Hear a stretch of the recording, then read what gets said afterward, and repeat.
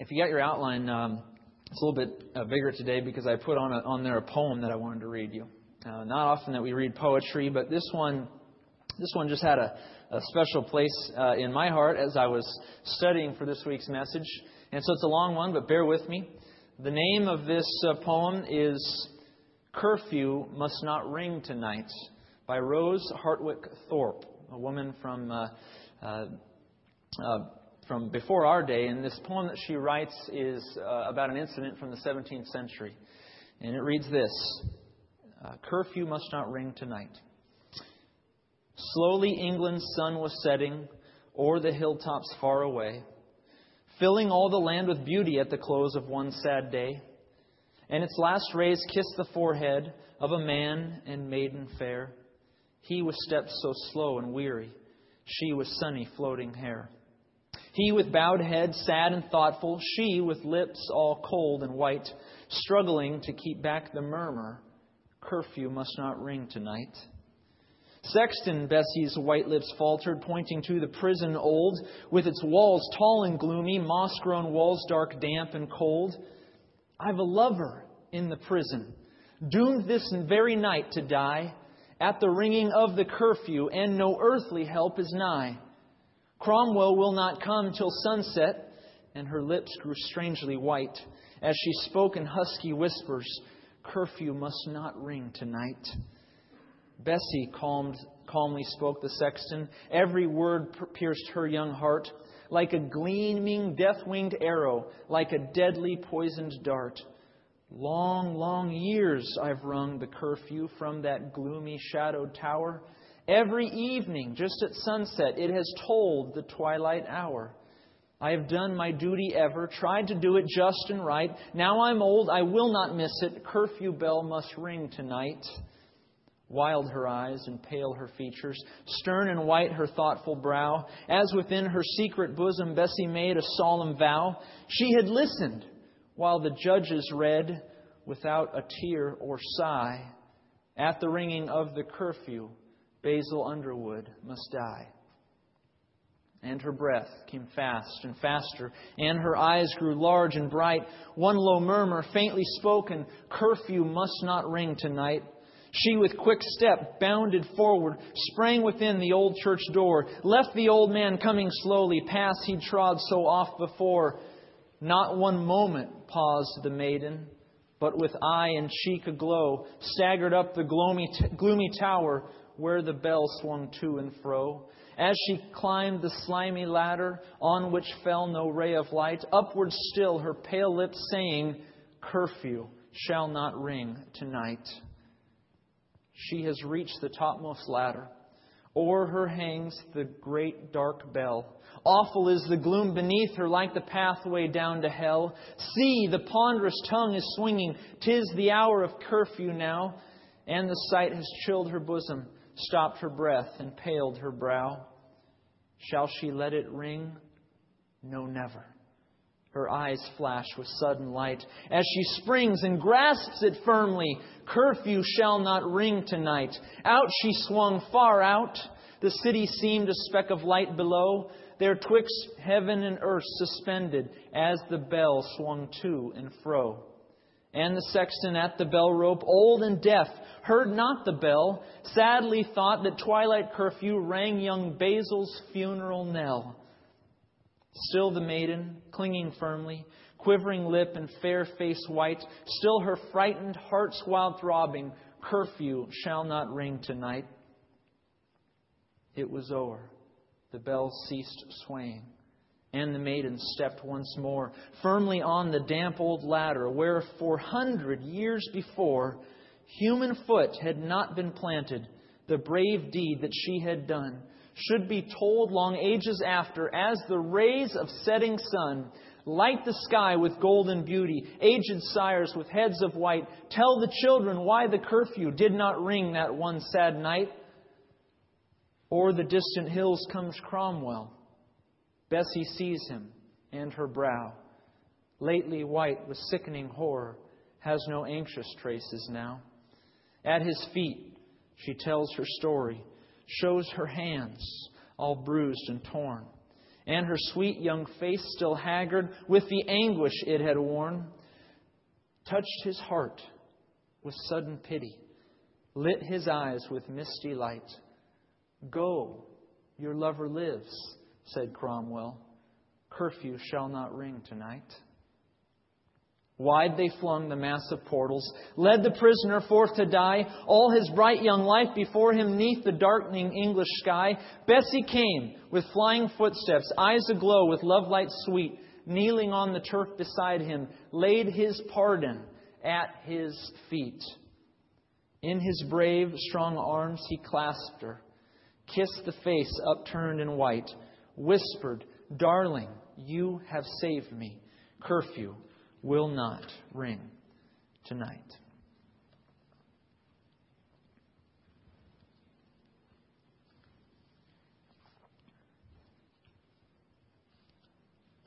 This is a poem based on a true story set in mid-17th century England.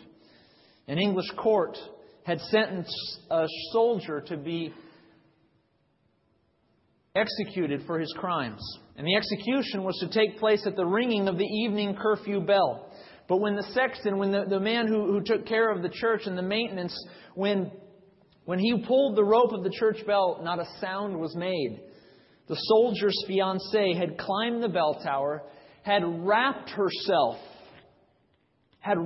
body around the clapper of the bell so that it could not strike and make a chime. And as the story goes, when the woman was brought down from the tower, she was bruised and she was bleeding. And then military commander Oliver Cromwell, also known as Old Ironsides, arrived on the scene. Cromwell was so touched by the woman's act of love that he set her fiancé free, saying, "Your lover shall live because of your sacrifice. Curfew shall not ring tonight." And today you can go to St. Peter's Church in Chertsey, England, where the church bell still hangs and where the sexton still pulls the bell cord for curfew each night. True story.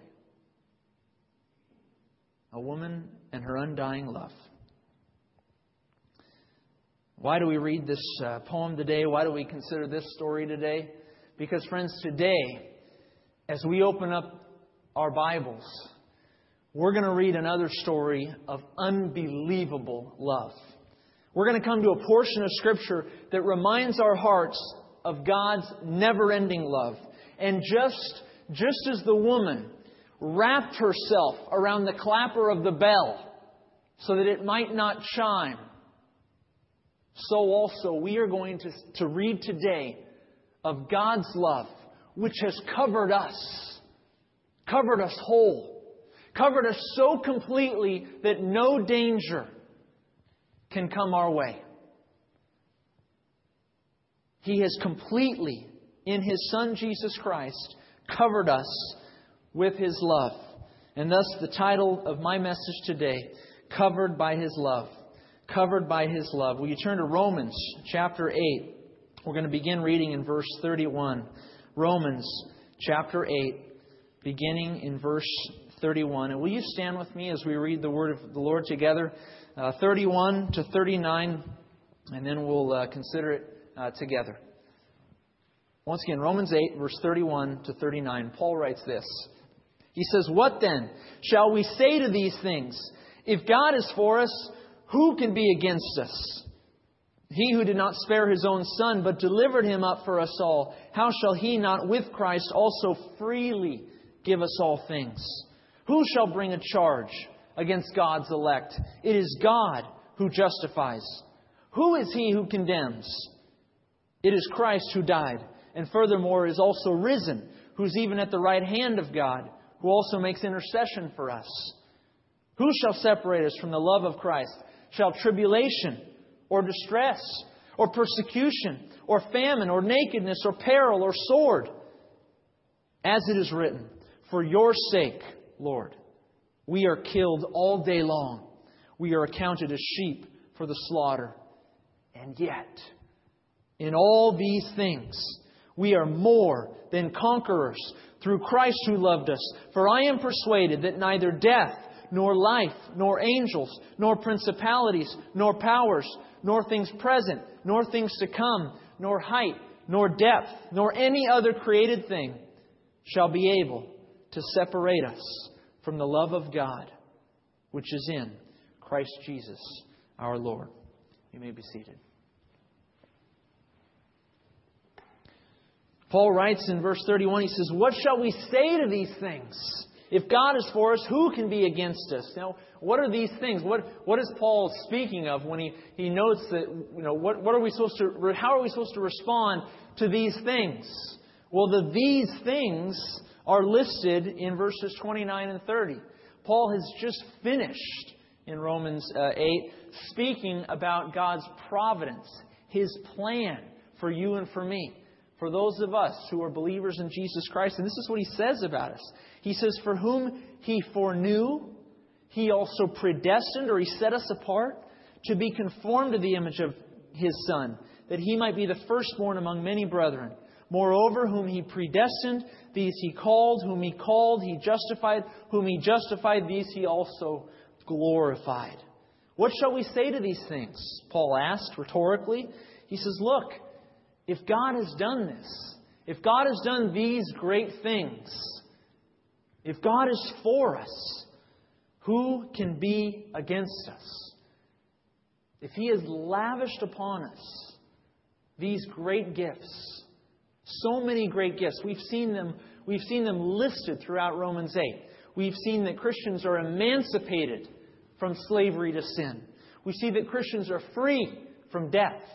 We see that we have the Spirit of God within us. That the Spirit gives us life. That the Father has adopted us. That the Spirit is testifying to the Father that we are His children. That we are heirs of God. That we can become joint heirs with Christ. That our future glory doesn't compare to the present sufferings. That the Spirit of God is praying on our behalf. All of these things that we've seen just in Romans 8. All of these blessings. All of these lavish gifts given to you and to me. Paul says, what else can we say? What else can we say when you look upon all the things that the Lord God has done for you and for me? If God is for us, and He is, then who or what can be against us? What can we possibly have to fear because of what God has done for us? If the Father went so far as to give up His own Son that we might attain these blessings, it should assure our hearts that nothing in this life is comparable to what we have in Him. And the truth is, friends, God isn't done blessing us. He has not done blessing us at all. Verse 32 indicates that the Father, in cooperation with the Son, is going to freely give us all things. Which is to say, He's going to freely give us a portion, a measure of His glory, of His creation, all things, in the kingdom of God. Have you ever received a gift that was so overwhelmingly generous? I mean, think about it. Have you ever been given something and when you received it, you were just left speechless? Maybe your spouse gave you something that was a tangible gift of some kind, and when you opened it up and when you looked at it, you couldn't put to words how special and how meaningful that gift was to you. Maybe it was something that they had made for you. Maybe it was something that they had put so much care and so much thought into. A gift that when you open it and you looked at it and you thought, wow, this is overwhelming. This is overwhelming. For me, this was one of my gifts that was overwhelming.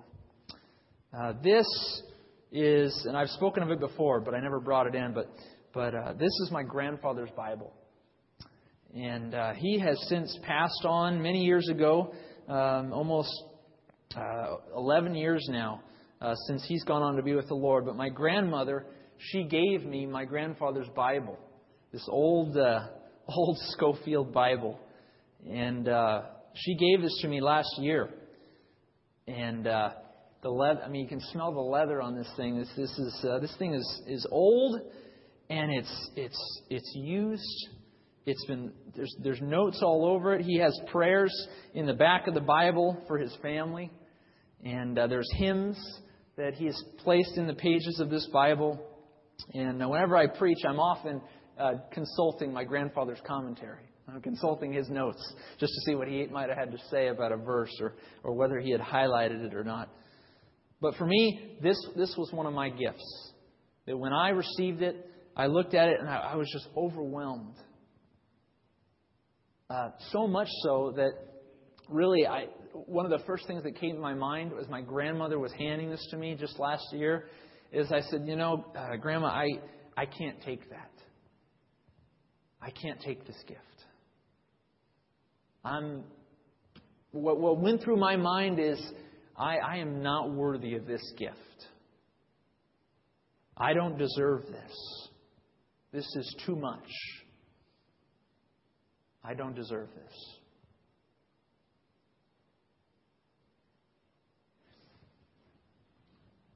Paul has spent a lot of time in Romans 8 listing many overwhelming gifts that God has given to you. He has listed some 12 to 15 or so blessings, overwhelming gifts that you and I have received in Christ. And he knows, Paul knows, that the temptation of one who has received such an overwhelmingly precious and immeasurable gift, he knows that the temptation is to look upon those gifts and to think, you know what, I'm not worthy of these things. These are too valuable. I don't deserve this, Lord. You don't know who I am. You don't know what I've done. I'm not worthy of this gift, of these gifts. And Paul knows that many times over we feel unfit to receive invaluable gifts. And when that happens, the encouragement that could have come our way is quickly robbed. It's quickly taken from us by our own insecurity, our own feelings of unworthiness. And in light of this, in light of that temptation to feel like I don't deserve this, this is not for me. You don't understand, Lord. You can't give this to me.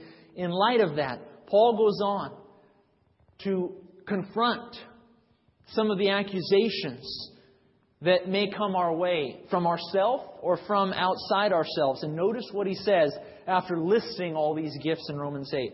He says this in verse 33. Who shall bring a charge against us? It is God who justifies. Who is he who condemns? It is Christ who died, and furthermore is risen, who is at the right hand of God, who makes intercession for us. Paul says, who will bring a charge against the one who is receiving these things? Who will bring an accusation against them?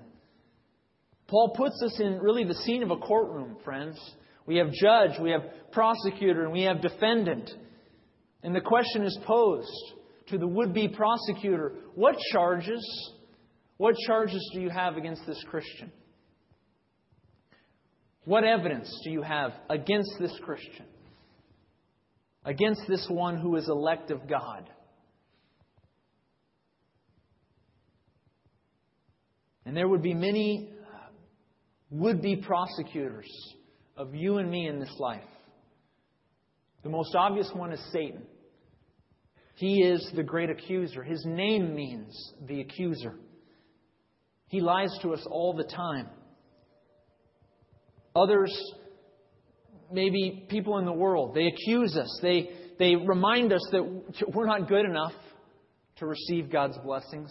Other accusers might be ourselves. Maybe we even believe the lies of Satan and the lies of the world, and we start looking within ourselves and we start seeing the blessings that God has given us, and we shirk back and we say, no, Lord, I'm not worthy of this. I'm not good enough to receive this. We listen to the lies of the accuser. And his lies ring out all day long. All day long you are being lied to. Do you know that? You are being lied to all day long. You are being told that you're not good enough. You're being told that you're not smart enough. That you're not attractive. That you're not fit. You're not worthy. That no one likes you. That you're a failure.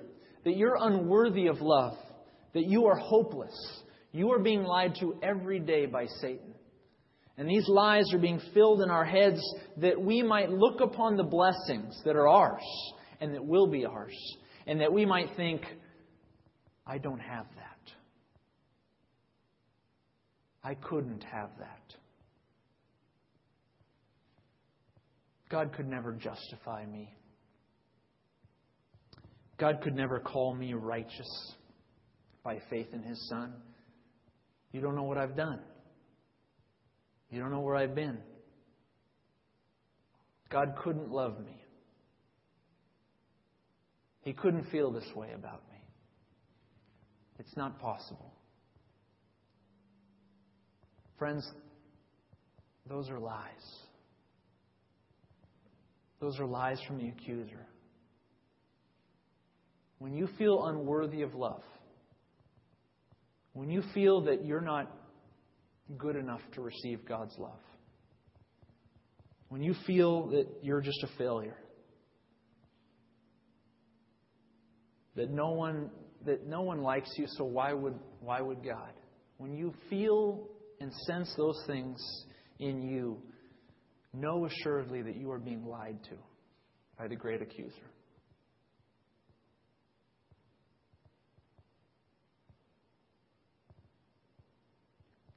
Thankfully, the prosecutor, the accuser, Satan, and we who sometimes accuse ourselves in listening to those lies, thankfully, the prosecutor's charges do not stick. Notice what it says. Paul writes, "Who shall bring a charge against God's elect? It is God who justifies." None of the accusations hold water. And why? Because it is God who has justified us. And what is justification? It is God's declaration. His words that a sinner is just by faith in Christ. It is God's words that matter. It is His declaration that ultimately is meaningful. Satan's words of accusation, they pale in comparison to God's words that say you are justified. Now, the words of others, they may criticize us. We ourselves might have words of self-condemnation, but know assuredly that our words, that the words of others, that the words of the accuser, those words do not compare to the one word of justification that God bestows upon you and me when we believe in His Son. His words matter. His words, not our words. His words, not the accuser's words. His words matter. Look at Zechariah 3 on your outline there. I've listed it there. We see here a story of Joshua the high priest, and he's being accused by Satan. And look at the response here. It says, "Then he showed me Joshua the high priest standing before the angel of the Lord, and Satan standing at his right hand to oppose him, to accuse him. And the Lord said to Satan, 'The Lord rebuke you, Satan. The Lord who has chosen Jerusalem rebuke you.'" Satan's accusations don't stand. They don't hold water. And I remember John preached on this very passage in Zechariah 3. Fantastic message. If you want to consider what Satan is doing every day in accusing you, I urge you to go back and listen to that message. But know assuredly, as John noted as well in Zechariah 3, that those accusations, they don't hold merit. They don't hold water. And so you need to stop listening to the lies. You need to stop listening to the lies. You are being lied to every day. by Satan. What is that lie? Identify it. Replace it with the words of Christ. His words matter. And when He looks upon us, the first words on His lips are, my son, my daughter, my child. Who shall bring a charge against God's elect? It is God who justifies. These words are also, this whole statement actually here by Paul is really harkens from a passage in Isaiah chapter 50. I wanted to read it to you. This is actually in reference to Christ. This is in reference to the suffering servant in Isaiah chapter 50, verse 7. And notice the parallels. In Isaiah, we see here in verse 7, and this is the suffering servant speaking. This is really the Lord Jesus Christ, pre-incarnate Christ, speaking about what is to come as He comes to this earth. And it says, for the Lord God will help me. Therefore I will not be disgraced. Therefore I have set my face like a flint, like a rock. I am focused. And I know that I will not be ashamed. He is near who justifies me.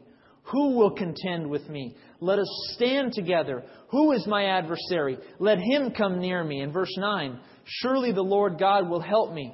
Who is He who will condemn me? Indeed, they will all grow old like a garment. The moth will eat them up. And this idea of condemnation is exactly where Paul goes. Notice verse 34. He continues, who is He who condemns? It is Christ who died, and furthermore is also risen, who is even at the right hand of God, who also makes intercession for us. We find ourselves still in the courtroom here, and now Paul poses the rhetorical question, who will condemn God's elect? What evidence will you procure to punish this Christian, to condemn this Christian, to chastise this Christian? And once again, the would-be prosecutors, they have no charge.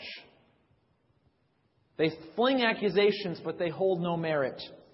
For they know that the Son of God has firmly and finally assured His children entrance into the kingdom of God by the death of His Son. Jesus has triumphed over death at His resurrection. He is now in heaven, seated at the right hand of God. And if that weren't enough, Jesus is interceding on our behalf before the Father. That is to say, He is perpetually reminding the Father of our status as His sons and daughters. No accusation, no accuser can thwart our intercessor. Paul continues in verse 35. Romans 8, verse 35, he writes, who shall separate us from the love of Christ? Shall tribulation, or shall distress, or persecution, or famine, or nakedness, or peril, or sword? As it is written, for your sake, Lord, we are killed all day long. We are accounted as sheep for the slaughter. Yet in all things we are more than conquerors through Him who loved us. You know, there are many things in this world that would cause us to question God's love. I know that. I'm not naive. I know that it is often the case that when we go through suffering, when we go through times of distress and trouble, in the back of our minds, in the recesses of our brain, we think, does God still love me? Is He punishing me somehow? Have I done something wrong? These experiences of hardship and of distress, they've been coming with greater frequency lately, haven't they? I know this because I speak with many of you regularly, and I know that many within this church are struggling extra these days. We are experiencing a greater measure of tribulation and distress. More people have, in the last, in 2010 alone, the ladies in the office can attest to this, more people have come to our office door asking for food than have asked for food in the last 3 years combined. We are getting inundated with requests for help and for assistance. There is much tribulation. There is much distress. A measure of famine even in this country. And some rightly, some, I would say naturally, they look upon their distress and they look upon their suffering and they think, does God still love me? Does He still care for me and my family? Does He have a plan? What is ahead, Lord? I don't get it. This has been way too long of a time of suffering for me. Way too long of a time of hardship. I can't take it any longer, Lord. Jesus Himself said in John 16:33, He says, in the world you will have tribulation. And Paul has certainly emphasized time and time again the stark reality of Christian suffering. And here in verse 36, he's quoting from Psalm 44, in which David writes, for your sake, Lord, we're killed all day long. We are accounted, or we're treated like sheep for the slaughter. In other words, we're killed all day long. It's like we're dying many times over in a day. It's like we're experiencing this repeated sense of distress and tribulation and trouble. We're treated like sheep for the slaughter. And we look at the Lord and we say, why, Lord? Why? I don't understand it. I don't understand why You've taken me this far only to leave me with this end. But then we stop. And then we step back and we look at the cross and we remember that God has, from the beginning of time, He's always used suffering as a backdrop to glory. Always. He's always used suffering as a backdrop to bring forth His glory, His goodness. He did that on the cross at Calvary. He put His Son on the cross. He turned His face, could not look upon His Son. The sin of the world put upon His shoulders. And Jesus died. But yet through that suffering, through that backdrop of pain and utter distress and hardship and tribulation, through the greatest of sufferings, Christ rose 3 days later. He rose up, and He rose up victorious. He rose up glorious. And on the last day, we will look back, we will look at all things that have happened, all the suffering, all the distress, all the hardship. We will look at the glory, look at what Christ has, and look at what God has for us, and we will say, my goodness, these things on this earth that we thought were difficult, they pale in comparison. Amen? They pale in comparison. They don't hold a drop to what you will have. And I know that many of you are suffering. I know you are. And the Scriptures tell us that we're going to weep with those who weep, mourn with those who mourn. And we will come alongside you in your time of suffering. We will. But we will also remind each other that we will get through this. You will get through this. This will not be forever. Suffering is merely a backdrop to glory.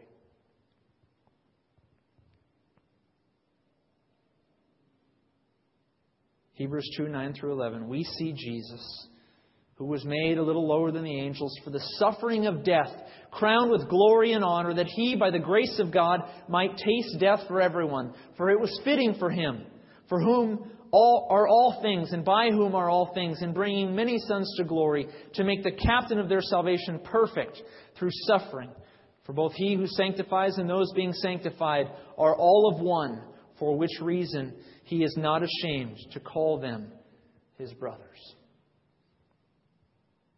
Just as Jesus conquered death, so also we can conquer the things that come our way. Verse 37, in all these things, we are more than conquerors, super conquerors, he says, through Christ who loved us. For I am persuaded, Paul writes, that neither death, nor life, nor angels, nor principalities, nor powers, nor things present, nor things to come, nor height, nor depth, nor any other created thing shall be able to separate us from the love of God, which is in Christ Jesus our Lord.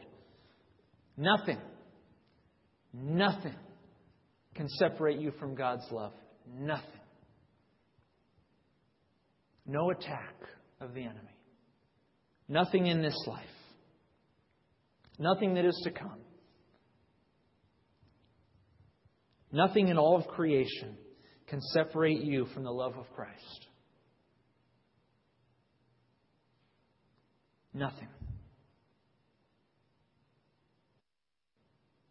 The question is, do you believe that? We can read words of Scripture, but whether we appropriate them as our own, whether we put those words into our hearts, and let that be the ground, the lens through which we view this suffering. If we're not looking at the suffering through the lens of Romans 8:38 and 39, we are not looking at it properly. Nothing will separate you from God's love. And as that woman in the 17th century wrapped herself around the clapper of the bell and held on tight, as it swayed no less, held on tight that it might not chime and bring immediate death, execution upon her fiancé, so also the Lord has covered us. He has covered you in His love, wholly, utterly, completely. He has wrapped His arms around you so tightly. All the lies are fading away. All the accusations are fading away. The lies that you tell yourself, know they are lies. For your righteousness is in Christ. Your worthiness is hid in Christ. You are able to be saved, not because of your own merit, but because of the merit of Jesus Christ. Yeah, I mentioned the great gifts that we receive that often we want to push away, and this is one of mine. This is, my grandfather's Bible, and he has some old hymns. And I don't know if you can see this piece of paper, but I barely want to touch it. I feel like it's Greek papyri or something like that. But he has a hymn. I've never sung it, and I can't read music, so it's a shame. But maybe Marianne will play it one day for us. But the hymn is called "If We Could See Beyond Today." And I just wanted to read you the first verse.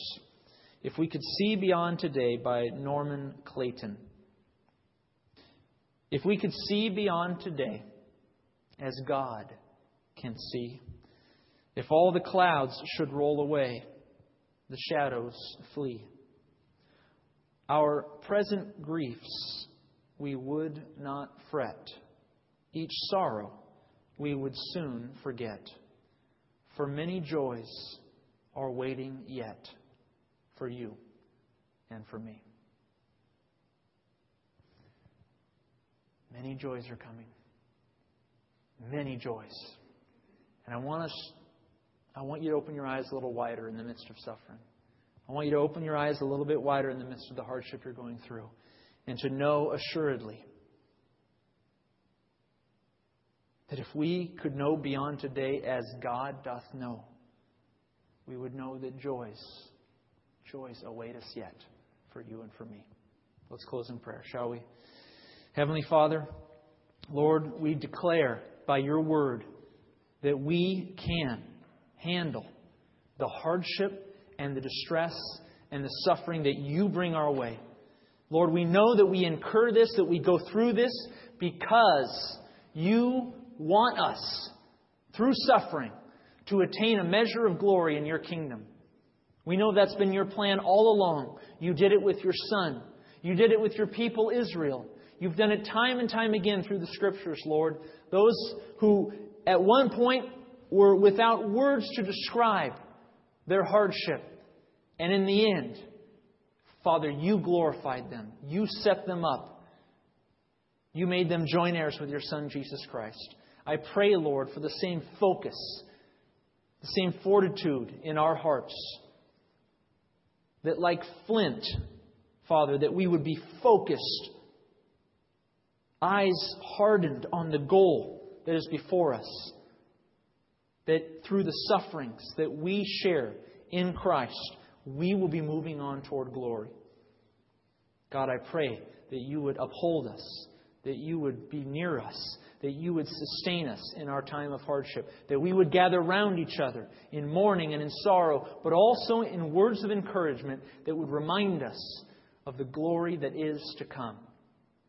Father, we know the plan that You have for us. Plans to prosper us and not to harm us. Plans to give us a hope and a future. And we claim that promise. In Jesus' name we pray these things. And all God's people said, Amen.